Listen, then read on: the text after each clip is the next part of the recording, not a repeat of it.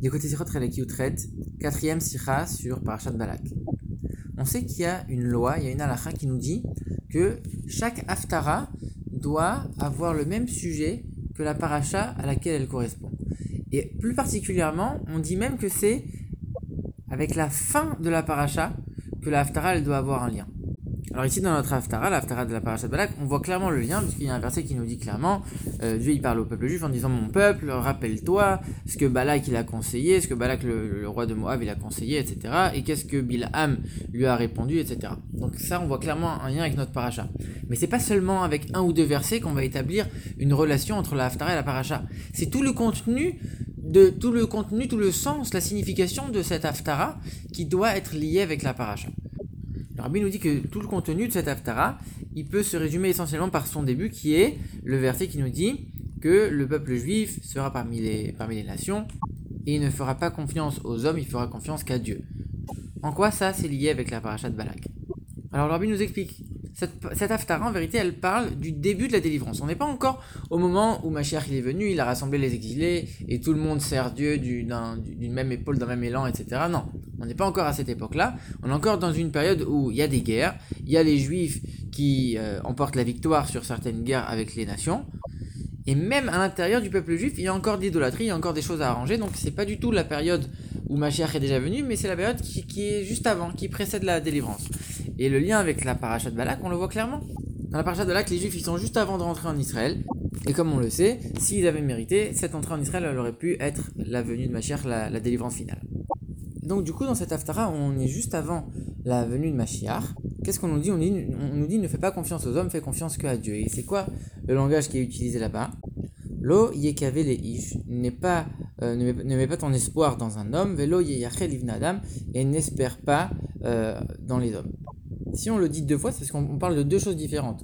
On ne parle pas seulement de l'interdiction de la Torah de croire dans la puissance, une certaine puissance divine des hommes. Ça, on le sait, ça c'est une évidence.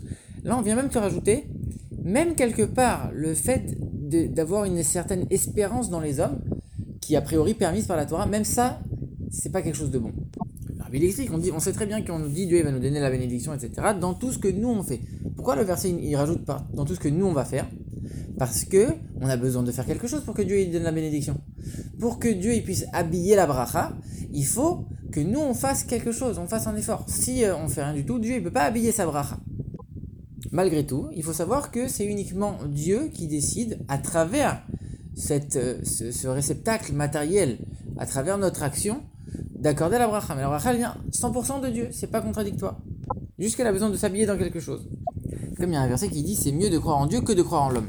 Si le verset dit ça, ça veut dire quelque part que c'est pas si mal de croire en l'homme. On peut croire en l'homme, mais c'est mieux de croire en Dieu. En vérité, ça correspond à quoi? Quand on dit Adam dans ce verset, ça représente un niveau aussi de Dieu, un niveau de Dieu mais qui est relié au monde.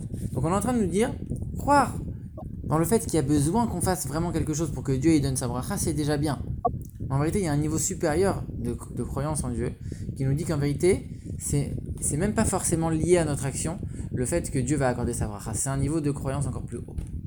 Alors attention, bien sûr, ici, on n'a pas pour but de complètement repousser toute la nature. Si ici on nous dit croire en Dieu et pas en l'homme, pas dans les choses matérielles, c'est pas pour repousser, au contraire.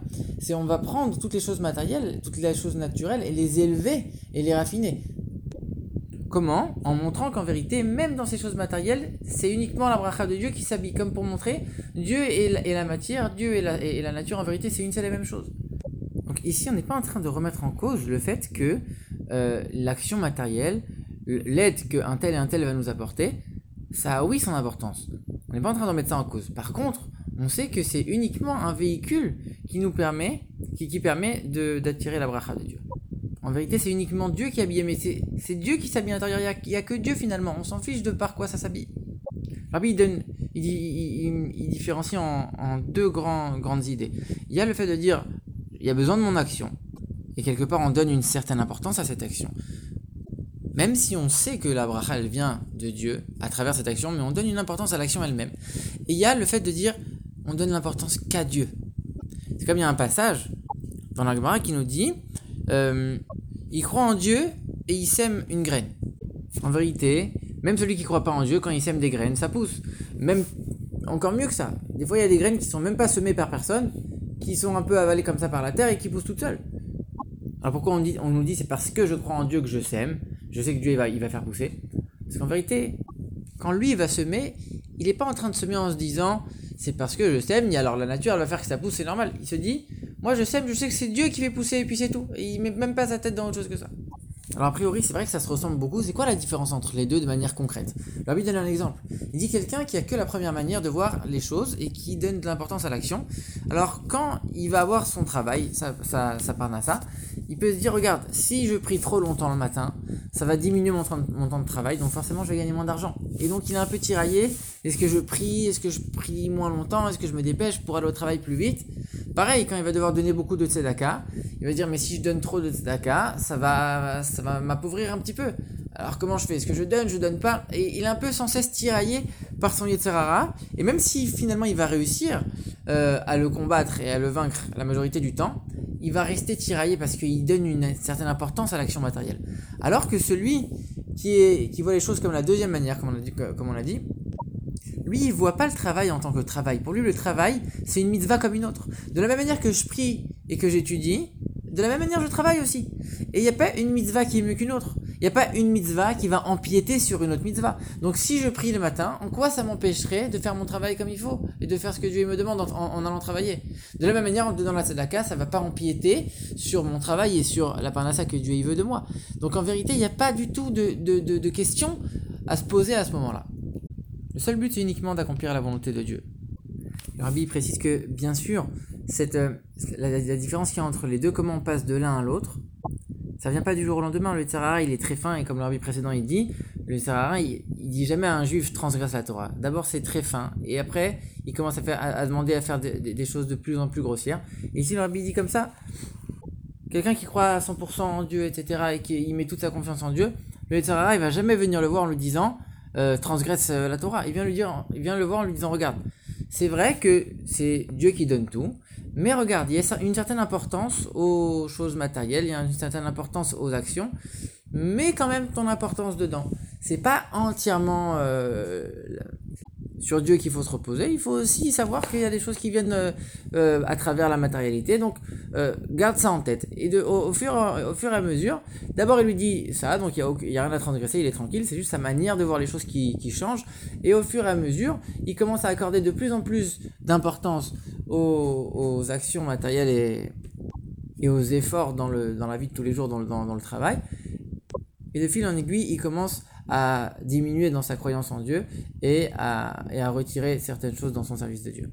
C'est pour ça que la solution contre ça, le Rabbi dit, c'est de se donner à Dieu complètement, de manière complètement illogique, au-dessus de la raison. On se donne 100% sans réfléchir. Parce que si on commence à réfléchir et à donner de l'importance à telle et telle chose, alors ça peut être très dangereux.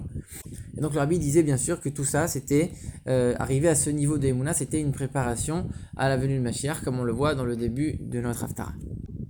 Et comme le Rabbi l'avait dit, la Haftarah, elle doit avoir un lien avec la fin de la paracha.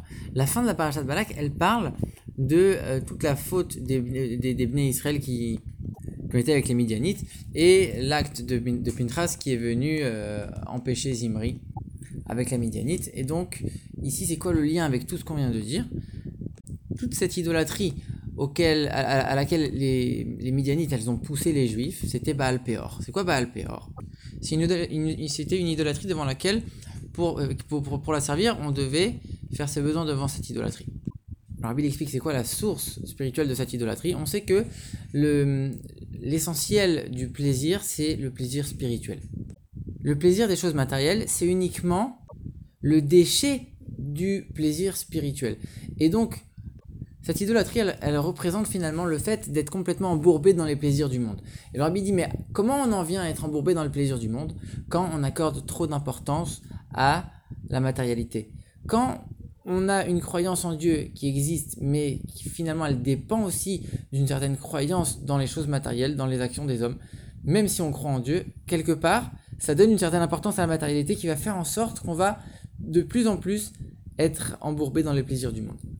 Et le Rabbi, il dit c'est une faute qui peut être expiée uniquement quand Mashiach viendra, parce que la valeur de la spiritualité par rapport à la matérialité, on pourra le voir de manière claire et évidente uniquement quand Mashiach viendra.